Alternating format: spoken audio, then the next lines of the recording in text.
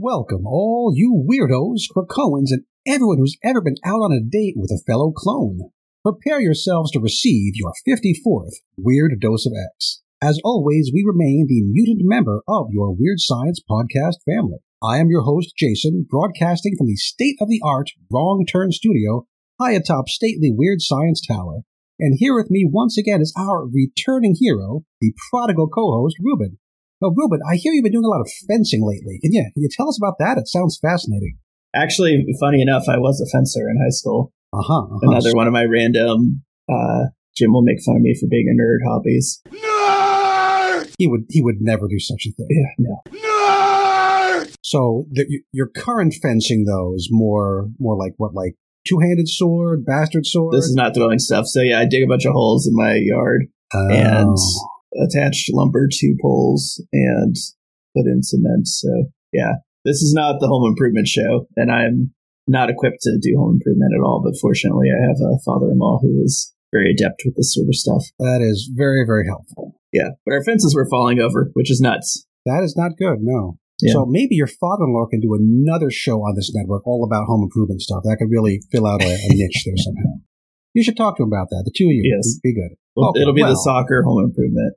Hour, yes. Hour, yes. Well, that's a whole other show. Today, we have two X-Men books to talk about, of all things. They both have kind of a lot going on with them. These books are X-Men number 24 and the final Before the Fall one-shot, Kieran Gillen's Sinister 4. So without too much further silliness, let's head on into X-Men number 24, Once an X-Man, ... Written by Jerry Duggan, art by Joshua Cassara, colors by Frank Martin, designed by Tom Muller, with Jay Bowen. So, Pogger Pog is back, in Pogger Pog Pog form, which is a joke I made last week, but I like it a lot, so I'm going to do it again. He's on the cover of the issue, and I guess that's what we'd have to call the main story of this issue. I don't think it's the most interesting part. No. So in this issue, Jerry Duggan is trying to both kind of fill up a slot because we have the Hellfire Gala coming and got to put out something. And he also seems to have some pieces he wants to put into place before that happens. So given that the gala is nearly upon us, this will be, I guess, the last issue of X-Men with this particular team. It seems like we still haven't really gotten to know some of them. They feel quite new, but I guess their term is done. Yeah, let's hope this is the final Hellfire Gala. I kind of enjoy those types of issues, but the constant rotating cast of the X-Men is getting a little frustrating. I don't get a sense of anyone other than like the core characters that we've always had. And it seems like, spoiler, that Jean is not long for the team. So, we're getting... Yeah, I don't mind the idea of the cast changing, but the idea that it's like forced to change every 12 issues seems limiting. Yeah, X-Men has always had people come on and go off, right? But it feels sort of like some of these stories have not come to fruition, right? Like there's more to tell with them, but... we don't get that. We just get a forced, okay, you're done. Time to get off the X-Men because he got voted out. Yep. Or just there's a need to turn over because that's what we said we're going to do. Yeah, things we're told are really going to change at the gala this year, so maybe it will be the last one. Okay, first let's talk about the Pogger Pog bit. So who is Pogger Pog? He's actually a little orc-like creature from a menth, and on his own he's kind of a wimp, but you almost always see him wearing this giant crocodile monster suit that makes him into a badass. And he talks in bad rhymes, kind of like the demon Etrigan. Yeah, I don't actually remember that bit from X of Swords. I don't think he was, I would say rhyming and stealing, but apparently in Marvel parlance, it's rhyming and thieving, which kind of made me laugh. Because that's the unnatural way to say it. I sent that panel to Jim because I knew he would enjoy it. Yeah, it's like the alt universe version. But yeah, he was a ramen dude. He was. He was? Okay, yeah. Because now it's like the whole issue is with him, right, doing it, and it's like nonstop.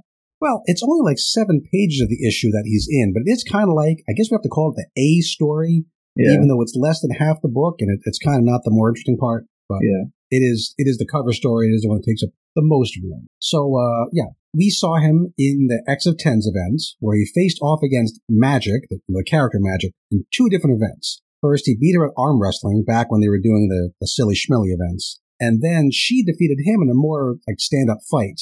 Do you remember how he lost that fight? Very particular way he lost. I don't remember the exact specifics, but I thought she like went in his mouth or something. Yes, because he swallowed her, which we thought meant that she was dead. But that was dumb. That's how we found out that, that's how you get into the suit. He's inside a suit. So why would he invite her inside his armor? Because once she was inside, she beat the snot out of him and it was done. So maybe not the smartest orc little guy, Pog. So that's why Magic is so familiar with him, keeps talking about, oh, come on, cut it out.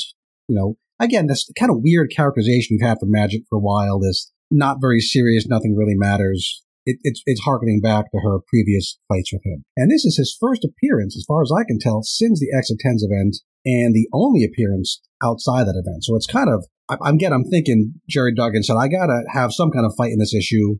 Crocodile guy, why not? So in this issue, he decides to do a little kind of a smash and grab on Game World, which just so happens to be the spot where the X-Men are just heading for a little R&R. So wacky coincidence there. I also find this a little weird because, it was, 12 issues ago, or maybe it was 18 issues ago. The X-Men it was 12, I think is where you're going, yeah. On Game World, and they were fighting, Cordyceps, whatever his name is. Cordyceps Jones. There you go. Yeah, Cordyceps Jones. And you'd think that they wouldn't have fond memories of this gambling location based on that, but I guess they're back. Yeah, you'd think so. Now, that was issues 10, 11, and 12 of this volume of X-Men, and it was the final arc of the prior X-Men team before the 2022 Hellfire Gala. So I think, again, this is Jerry Duggan trying to make some sort of a relationship there, some sort of a, hey, remember, this is what we do at the end of a team. Yeah. I guess it's on purpose. Yeah. There's a big blowout fight here. We find out that Pog has kids. Magic calls them Poglets, which I guess is a joke. And in the end, the X-Men don't even really win, right? He's not defeated. He's not arrested. He's bribed. Yeah, he sees some Mysterium necklace that Magic has, and he's like, oh, yeah, I'll take that and leave.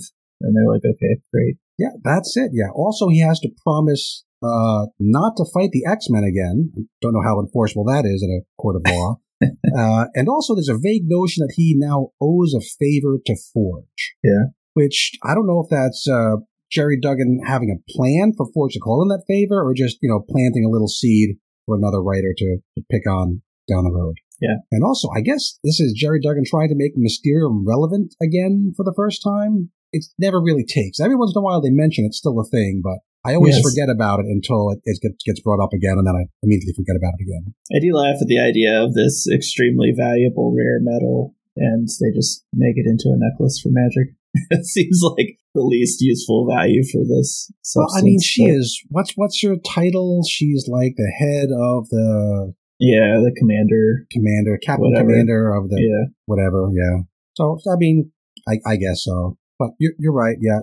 They're not very consistent in how rare it is or how valuable it is. Anything else to say about the Pog story? I was looking at his sword, and it has the kind of weird bendy shape that Genesis has. So it made me wonder, is that a Menthe sword? It doesn't look that practical, right? It's kind of got like a thunderbolt bend in it. Yeah, I've seen things like that. I forget the name, but like in Egypt and other parts of the Middle East, I think there are swords that have that design to them. So I'm not sure if that's what they're trying to call back to. Just makes me wonder, is he got some sort of Egyptian tie? I don't care that much about this character, though, so I'm not going to think about it too hard, but that's probably wise. Very wise. Okay, moving on to our next bit. Let's go to the beginning of the book, which is all about Cable. So this is Young Man Cable, or at least kind of Young Man Cable. Yeah, this threw me off a lot because I thought this character was gone. Yeah, I think this is the first time we've seen a Cable this young since the end of the Jerry Duggan, Phil Noto Cable series. Yes. Now, he's a time traveler, so trying to figure out exactly where he is in his own timeline,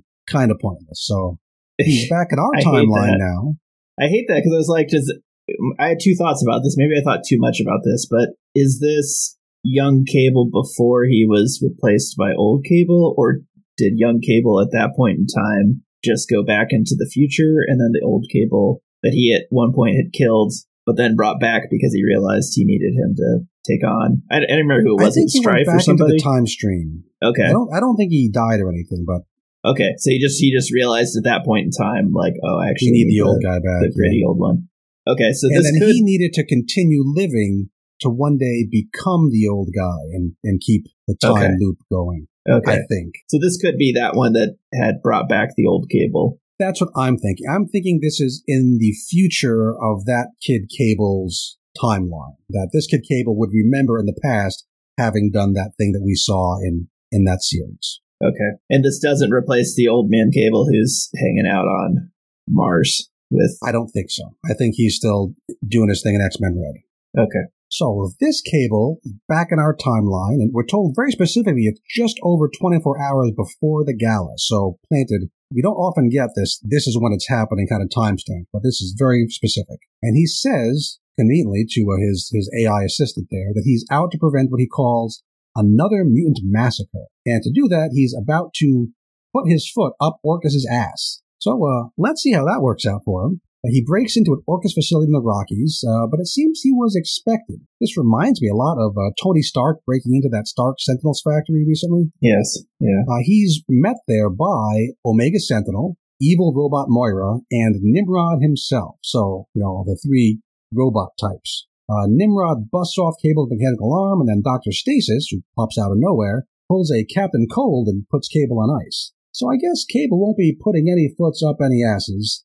Orcus will be doing what it was planning to do, and the fall of X will be taking place as scheduled, which is probably good for Marvel because they've got all these plans for that. If he ruined it, they'd have to go hold it. Yeah, but wouldn't that mean that Old Man Cable remembered this happening? Oh, let's just say time travel and move on. Okay, I shouldn't think that hard about it. Time travel, moving on.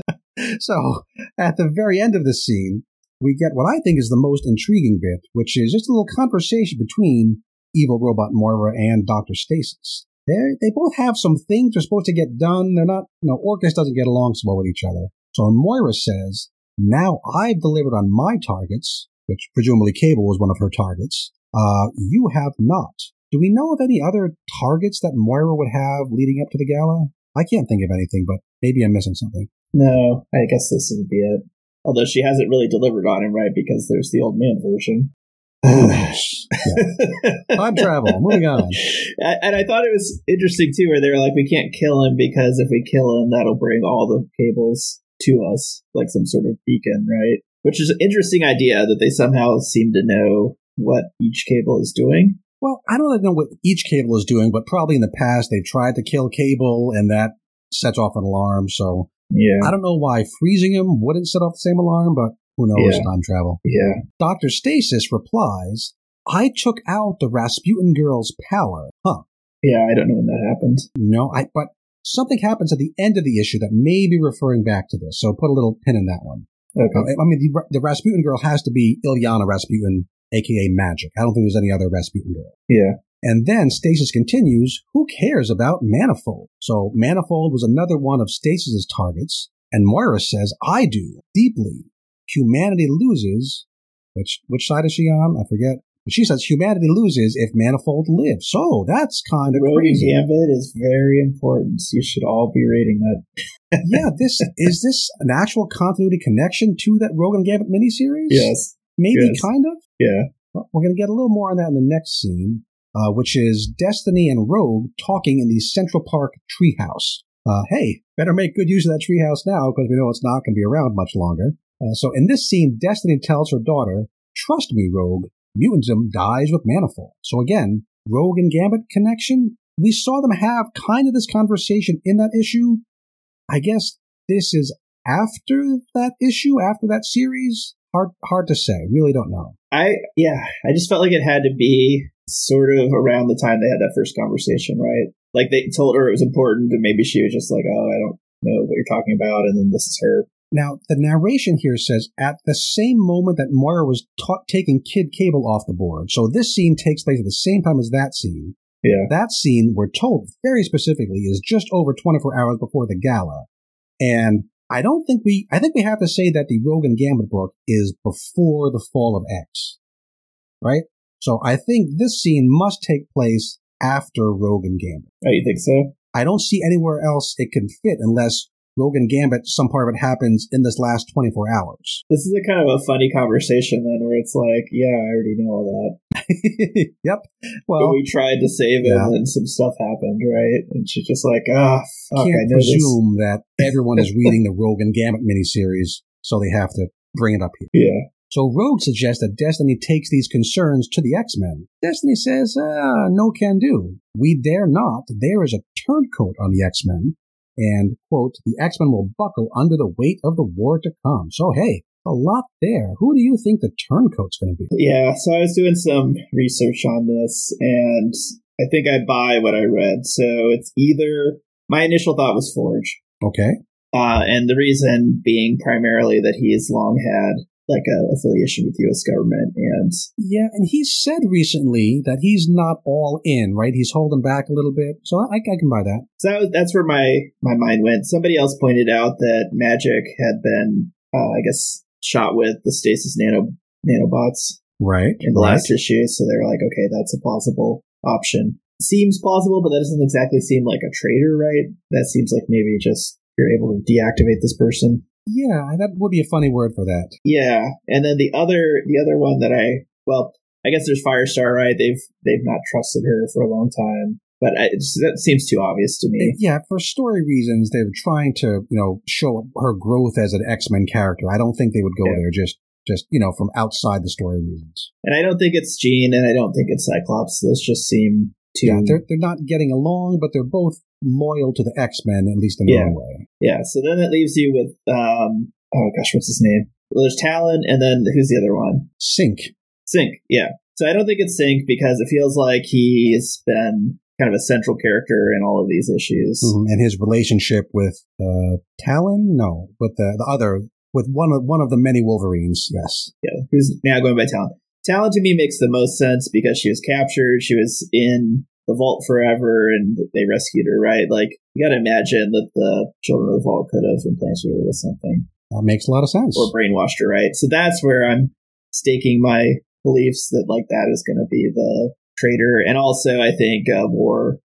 This is wishful thinking on Ruben's part, but I feel like this could be evidence of an X-Men Children of the Vault conflict. But we know there's a Genesis War coming up kind of any day now, so I thought that probably was to do with that. But could be the children. We know there's a children miniseries coming up, right? Yeah, I guess the thing is, if it's a traitor during the Genesis War, there's nobody who's got like an Araco affiliation, right? So like, I don't see how that could be, and I don't know of anyone who's really got connections to Apocalypse. So not on the X-Men, no. So that's where I'm going to go. We're told that Polaris, she's not on the X-Men, but also we're told very specifically here, once an X-Man, always an X-Man. So I guess she's kind of still in play. Yeah, that's an interesting thing. So maybe the idea is it's none of the members on the actual team, and that was a clever scene to tell you, like, it could be anyone from the X-Men past that's not currently on the team. Could be. I mean, that really opens up a whole ton of possibilities. So who the hell knows?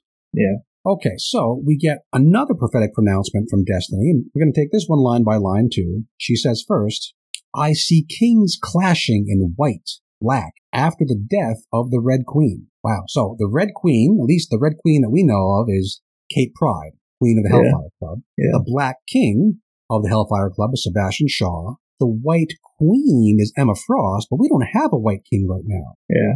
But we do know from outside the book that our White Queen will be getting married. So maybe Tony Stark is the White King here? Interesting. That's my best guess, but not super confident. Anything else to add to that prophecy? No, this prophecy was too vague in general, and I just read it and I was like, okay, whatever. I'll look at this later. I'll move on to the next line. Yeah. I see a Jovian bolt from the heavens. Now, Jove is Jupiter who throws lightning. So this storm does something with lightning. I think that's all this means. And then I see the stars ripped in half. Now, that doesn't sound good. Could the stars mean something other than actual stars? Maybe is there a character we could say, stars relates to? I couldn't come up with anything offhand. No. Does it Starfire? Firestar.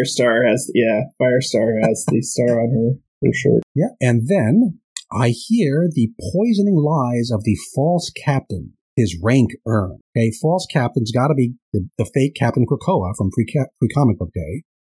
How does he earn his rank of captain? I don't know. But I think that's got to be who this is. And then the last thing she says, the fool who speaks the truth will pay the price, which could be anybody, might even be Destiny. Maybe Destiny is going to pay a price for having this prophecy. Yeah.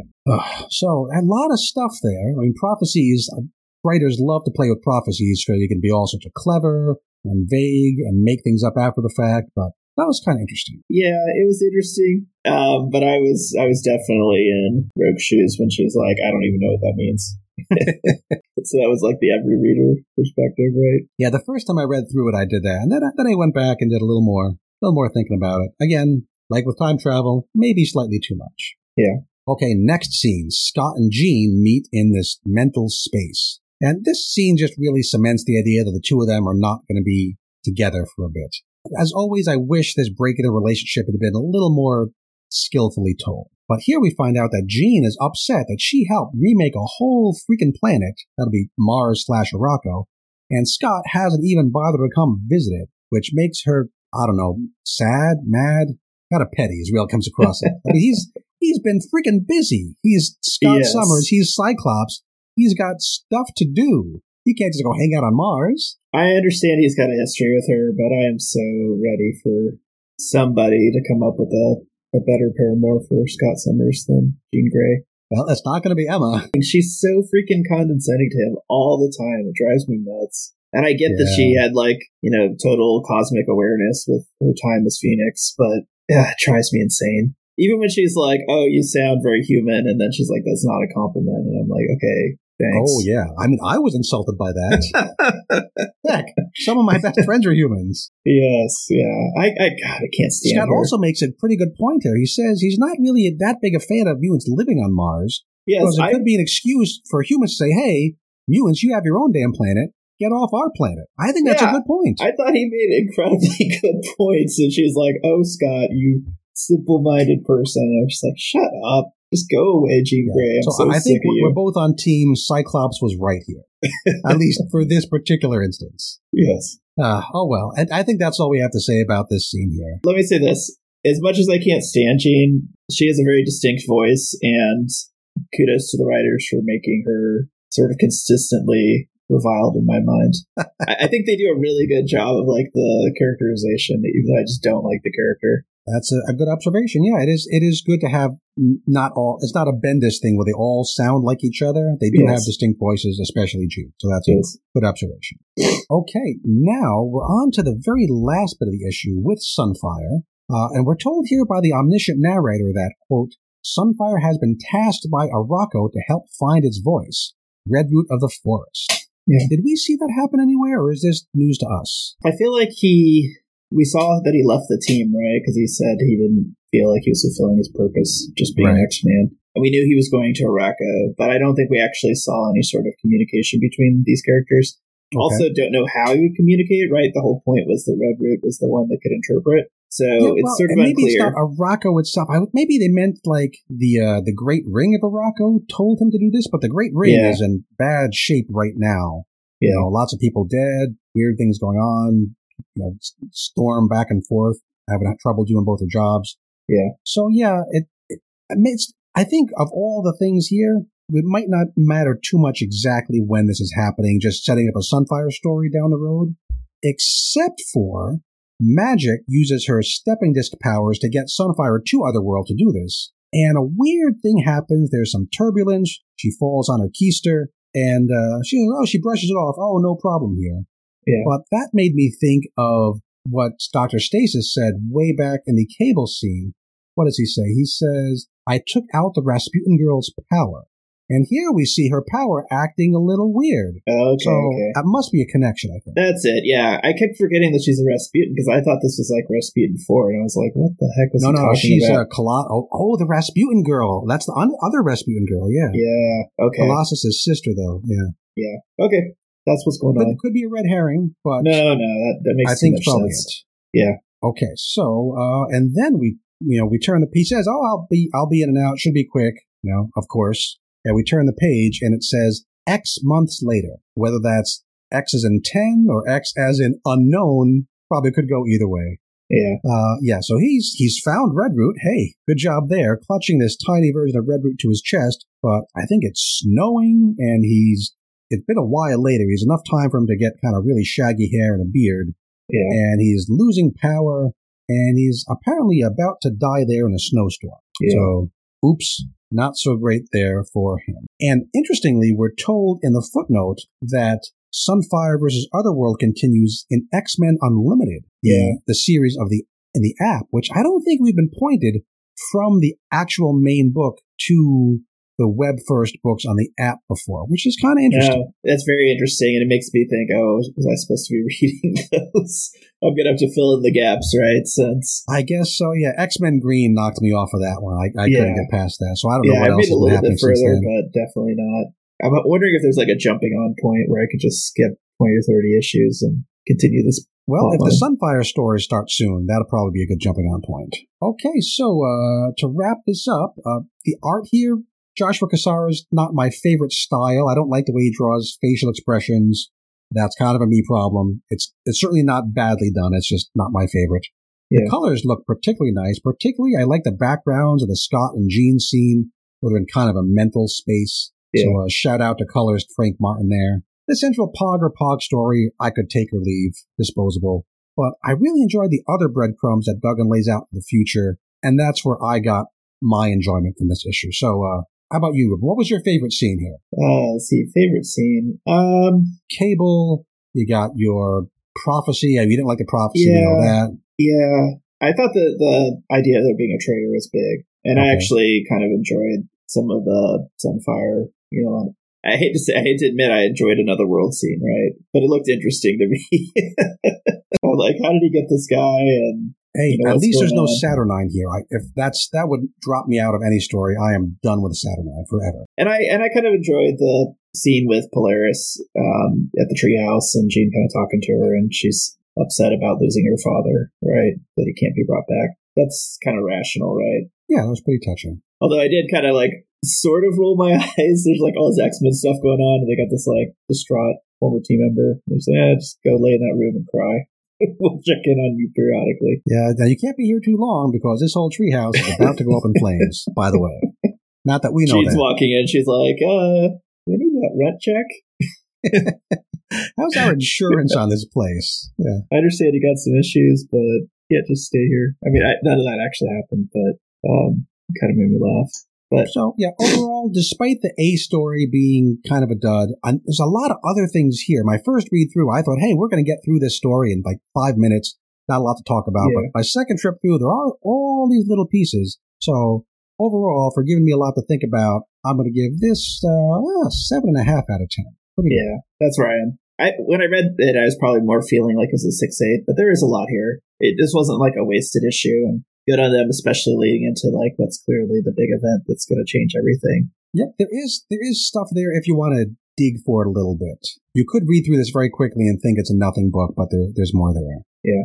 So, now next issue, I guess it'll be after whatever happens in the gala, and I don't know exactly how that affects how we're going to get a new team, but there was a fan vote that's already in place, so one of these characters will be on the team. Jubilee, Juggernaut, Prodigy, Dazzler, Cannonball, and Frenzy. Now, I've heard some rumors about Juggernaut being the one to make it, which kind of makes sense. He's probably one of the more popular of those characters. So, which could be complicated because he was on the Legion, and then we also saw him being mind-controlled in Rogue and Gambit, so we'll see if they can make that continuity work. It's consolation for forgetting about him.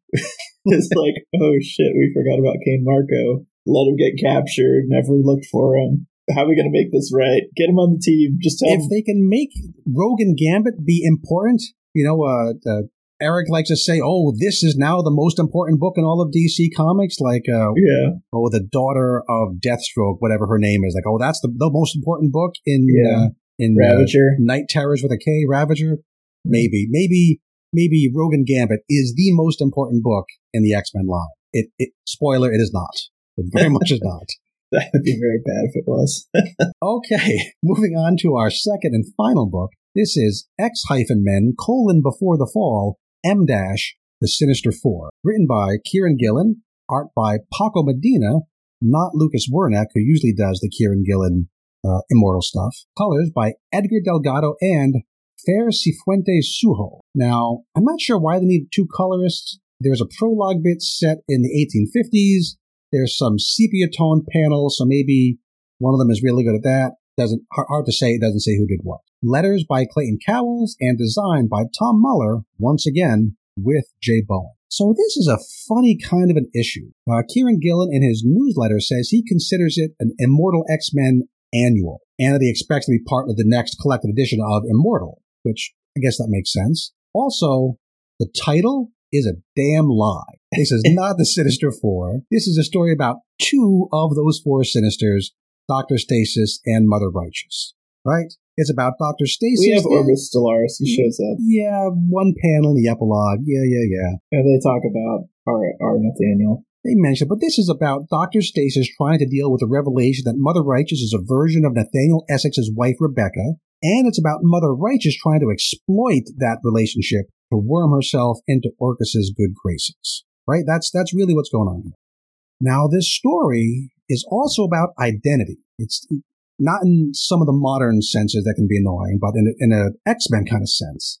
It's made clear to the reader that while these two Sinisters were made from Nathaniel and Rebecca Essex, they are not Nathaniel and Rebecca Essex. They're just clones with a few genetic modifications and implanted false memories of events that happened to somebody else, which is a dangerous point to make in this current era because you know who else is just a clone with a few modifications and implanted false memories? Professor X, Nightcrawler, Wolverine, the other Wolverine, the other Wolverine, damn near everybody on Krakoa, right?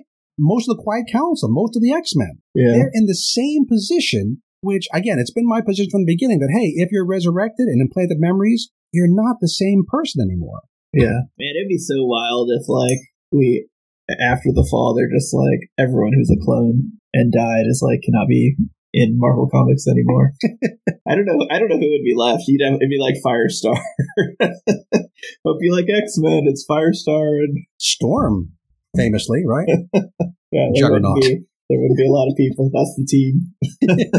Yeah, so it seems too on the nose for it not to be what Kieran Gillen wants to think about, but also bringing that too much to the front would just tear down all of X-Men comics right now. So I don't think it's supposed to be that clear, but I can't help but think about it. Yeah. Let me say this really quick, and maybe this is not the right time to say it, but I'll say it anyways. I appreciate this issue for one thing. I really had a hard time distinguishing Dr. Stasis from the Nathaniel that we're more familiar with, the Diamond version. Sinister, sure. Yes. And so, because the other ones kind of had cosmic and mystic powers, right? So it was okay, I can see that. And now we know that Mother Righteous is not even a Nathaniel clone, that she's Rebecca, right? So it's been easy to distinguish the others. I really liked the idea of them explaining that, Dr. Stasis is a version with his humanity back or his morality back.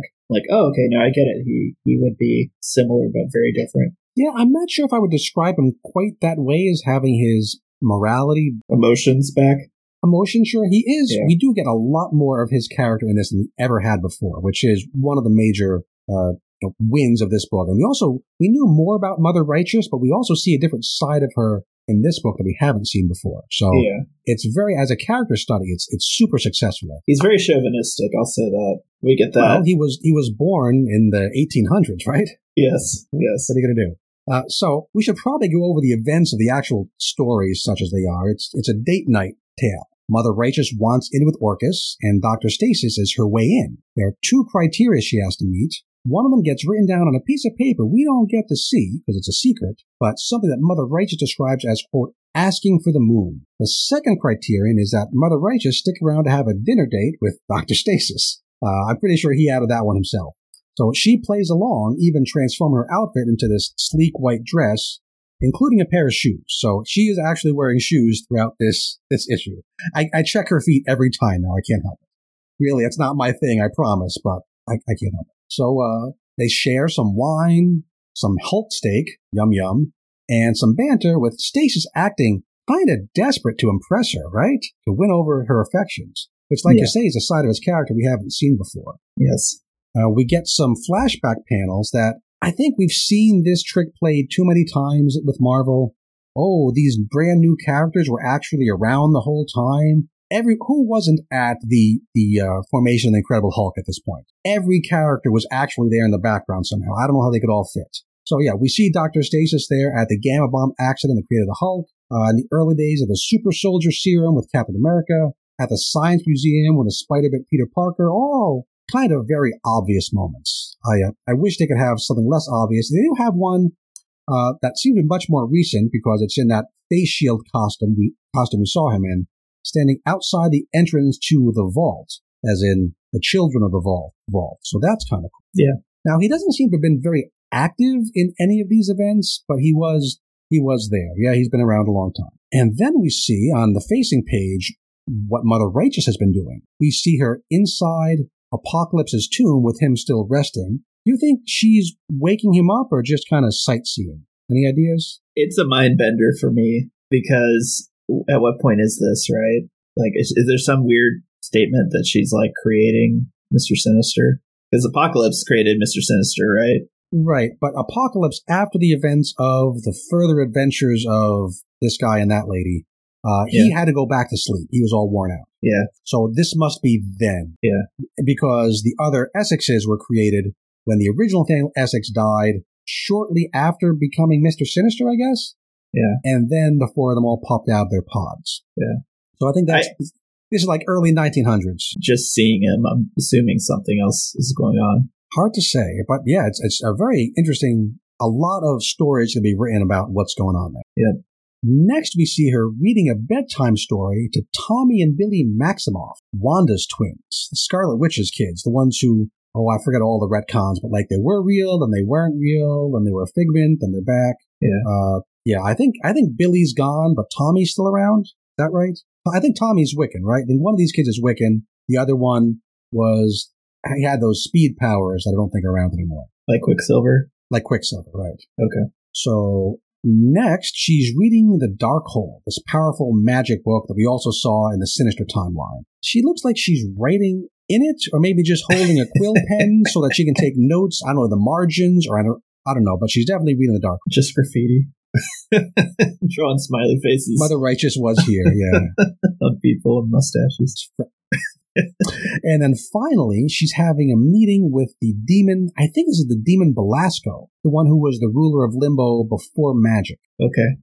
Now, what's going on in this crystal ball between them? Is that the Xavier Mansion? There's some sort of a big building, big fancy-looking building. I don't know what else it could be. I think it is. Which would make sense that they'd be spying on the X-Men. Yeah. But again, the idea here is that she's been around for a while and that she's kind of been mixed up in all sorts of stuff. Yeah. So at this point, Mother Righteous tells Dr. Stasis about the existence of Orbis Stellaris, the Sinister of space. And Stasis here is really surprised. Maybe a little too surprised, right? It should be predictable. Hey, we have 3 of us with 3 suits, 1 more later. So yeah. Hold that thought. We're going to have a return to that about why he was so surprised that Orbis Stellaris is out there. Yeah. She then shows him one of the volumes of secrets that she got from the Sinister timeline, and we, the readers, get to see a redacted page from the Fall of the House of X book that we saw back in, the first Before the Fall single issue. Now, this is a weird juxtaposition because the page that we see can't be the same page that Sinister is looking at. He's looking at information from the Sinister timeline, and the page we see is not from the Sinister timeline. It even references the Sinister timeline by name as a different timeline. So it's weird that, hey, I'm showing you a page, and then they show us a page, but they're not the same page. Yeah. Confusing. Yeah. So this is the first page of a title called Chapter 8, If You're Feeling Sinister, which Matt Razor over on the Slack, and hey, if you're on the Patreon, please join us on the Slack. Matt tells me that that's a reference to a Belle and Sebastian song, who is some sort of a Scottish band from the 90s and forward, I think. Now, I wouldn't know Belle and Sebastian from Peaches and Herb, so that one went over my head, but... Yeah, I don't know, but that's cool. I've heard the name, but... I have not heard the name. I'll check it out. A UK band, and, Kieran Gillen likes to make the music references, so that certainly fits with his MO. Yeah. Now, there's not really a whole lot of information here for us, other than perhaps a reference to a later chapter at the end, which we're told is titled Chapter 12, Rise of the Powers of X, which That could be anything. We have, Powers of X was the original Hawks and Pox book. It could be absolutely anything, which is why Kieran Gillen lets us read it, because he can make it mean whatever he wants. So what do you think of this book, this Fall of the House of X by Redact? This is a data page that I just don't like, this style. It just seems like he took his script notes and redacted it and posted it, so it's sort of too like fourth wall for me to really like. I like that it's an actual physical thing that would exist in the world, but it wouldn't exist for kind of a long time after the book we're reading, so I'm not quite sure how we're seeing it now. The narrative of it is just bizarre, the way it's written, too. I don't know what perspective it is and who's writing it, right? Well, I'm sticking with my guess that it's Ben Urich who's writing it, But the thing I did, the biggest Easter egg here for me is the idea that there's a rise of X. That almost sounds like rise follows the fall, right? And so for all the people saying, oh, this is the end of Krakoa, it's like, okay, well, sounds like it's not. It does say rise, but it's rise of the powers of X, which, whether that's a restoration of Krakoa or something entirely different, it could go either way, I think. So after Stasis looks at Mother Righteous's book, she asks him for a thank you, which is, that's what she collects after all. And does Dr. Stasis say thank you? Oh my goodness, does he? He says, everything I do is in thanks to you. And by you here, he means Rebecca, but to him, Mother Righteous is Rebecca. Yeah. I do everything for you. You are everything. Now that's, if thanks are powerful, that's the most powerful thing she's ever collected. And Mother Righteous is even surprised by this. You can see in her face, which is drawn very nicely there. And she says to him, oh, thank you. I don't think we've seen Mother Righteous say thank you to someone else before. So I don't know how this is going to interact with her whole thanks powers, but it seems like a big moment. Yeah. So after this, they begin the more active part of their date night, not in a sexy way. They go back to the old Essex mansion where they, or the people whose memories they have, whoever they are, where those people lived so long ago. And we find out neither of them had ever been back before. They repair the headstone at the grave of Rebecca and the children, and Mother Essex reveals that the baby girl who died would have been named Morgan. I don't know if that detail is important, but it is touching, right? It reminds us of the really painful moments that these characters went through and that they remember, even if it wasn't necessarily actually them. A cool little scene. Did you like that scene? I did, yeah, because, again, this helps me distinguish Stasis from classic Mr. Sinister, who, basically burned out the sentiment out of his mind. I can't imagine that Nathaniel being, kind of wistful of those days. Either burned it out or pushed it way, way, way, way down. Where this one has more of his, I was going to say his heart on his sleeve, but he really has a club on his forehead, so.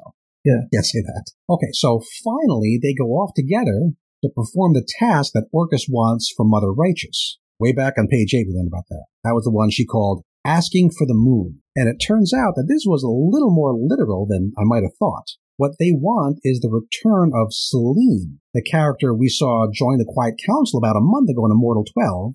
And we said, hey, wasn't she dead? And they kind of blew off, death, whatever. This we find out how she comes back, which is pretty cool. Mother Righteous uses a captive god of death in one of her little glowy balloons.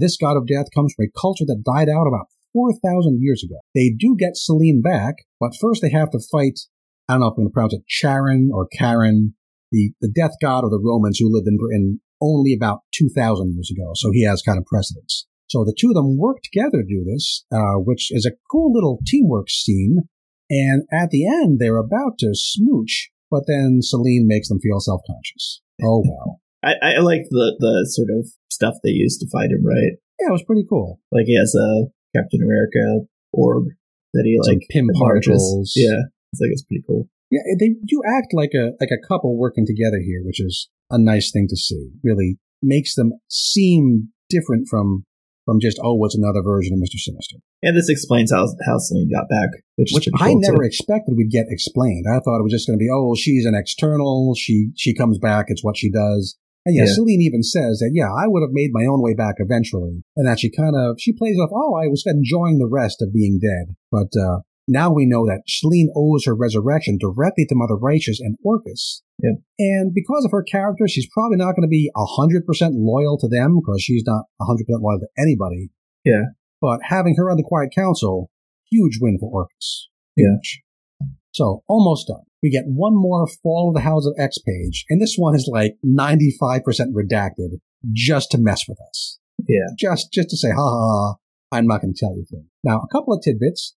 We do confirm that Mother Righteous becomes an Orcus affiliate, with Nimrod being the only vote against her. So expect some friction between the two of them. Yep. Orcus does not learn that Mother Righteous is a clone of Rebecca Essex, though. That's kept only to Dr. Stasis. And I think that's all we really get from this page. Did you see anything else of interest here, or you just hate this whole concept? They use the phrase magic circles would, and then we're redacted again, so whether that's magic circles or like people in the world of magic, who knows? It's just Kieran Gillen really laughing at us. Ha ha ha. Okay, so we have one last page here, really an epilogue. It's set on Phobos, which is where Thalong set up his base to keep an eye on what the mutants do on Mars. So, remember how shocked and surprised Stasis was to hear about the existence of Orbis Stellaris? Yeah, that was an act.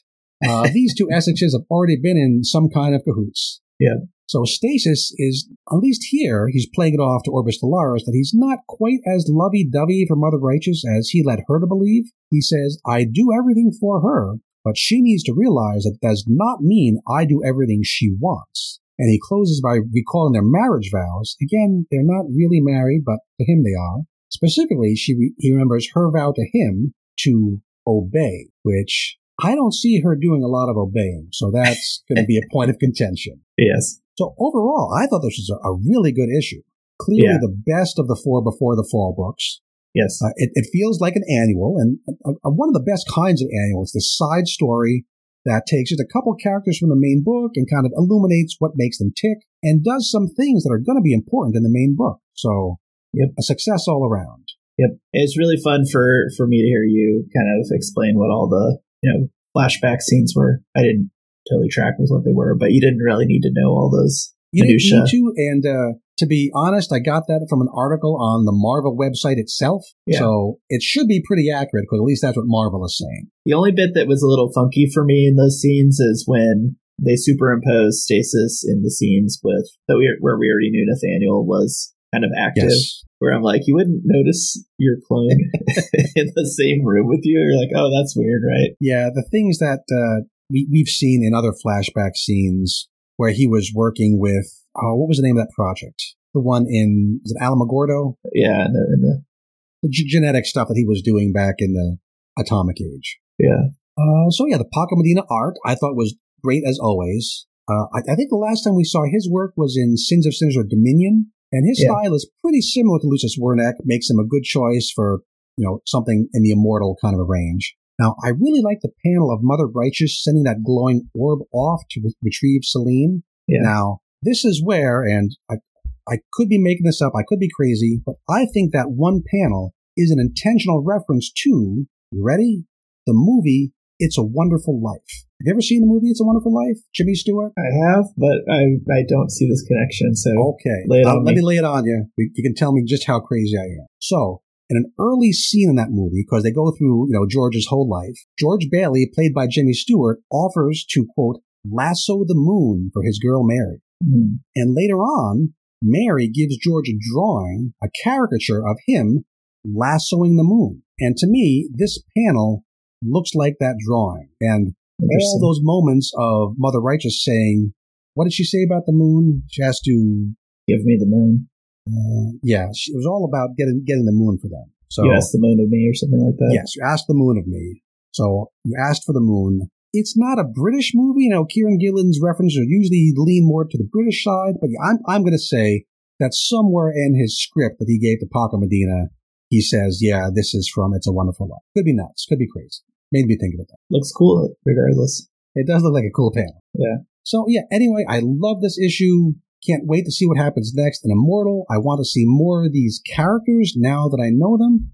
So I'm going to go up to 8.5 out of 10. Yeah, I'm right there with you. This was a great issue. When I read it, I was just like, wow, this is really good. It sort of made me sad to think that Kieran Gillen is stepping back from kind of show running or, slowly exiting the X world, because I think he's really good at telling these stories with these characters and making me care about them. Yeah, I would call him the best writer we've had on X-Men, since Hickman back in the beginning. We did really like Zeb Wells on Hellions, but that was kind of a side story, where this really feels like this is Gillen driving the plot forward for the whole line. Yeah. And I'm also kind of laughing about these Mother Righteous Boots issue now. Now that I'm looking at it, I missed it, but I'm definitely not going to miss it next time. Oh, we're both footmen now. My goodness. Okay, so that was this week. Pretty positive week. We don't always love the books, but I was happy with these. Let's hope we're just as positive next week. We have probably 3 books to talk about. We do have Immortal X-Men number 13. I presume that's why Lucas Wernick didn't draw this one, because there's another Immortal book, right on its heels. This is going to feature Doug Ramsey, which he's not technically a member of the Quiet Council, but he's always there, and he's a big part of it. So that'll be pretty cool. Looking forward to that. Slightly the most important book of the X-Men line. Oh, that's coming up. That is coming up.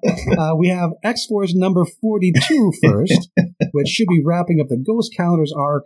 Features some kind of Beast Nimrod hybrid, maybe, according to the cover. Yeah, haven't been loving that arc. Maybe it ends well. And then, yes, the most important book in X-Men, Rogue and Gambit, number 5 of 5. We'll wrap up that storyline that I kind of forget. Rogue has a thing implanted in her, controlling her, and if you take it out, she dies. Yeah. But she's not going to die, so I'm not too worried. Yeah. But that's what we'll talk about next week. So, hey, I guess we're at the end of the show. I guess spoilers, she didn't die because we saw her. I mean, she could be resurrected. It is Krakoa. Yeah. But just remind me, Ruben, what is it, if you remember from having taken all that time off, what is it that we say at the end of every show? Read more X-Men comics.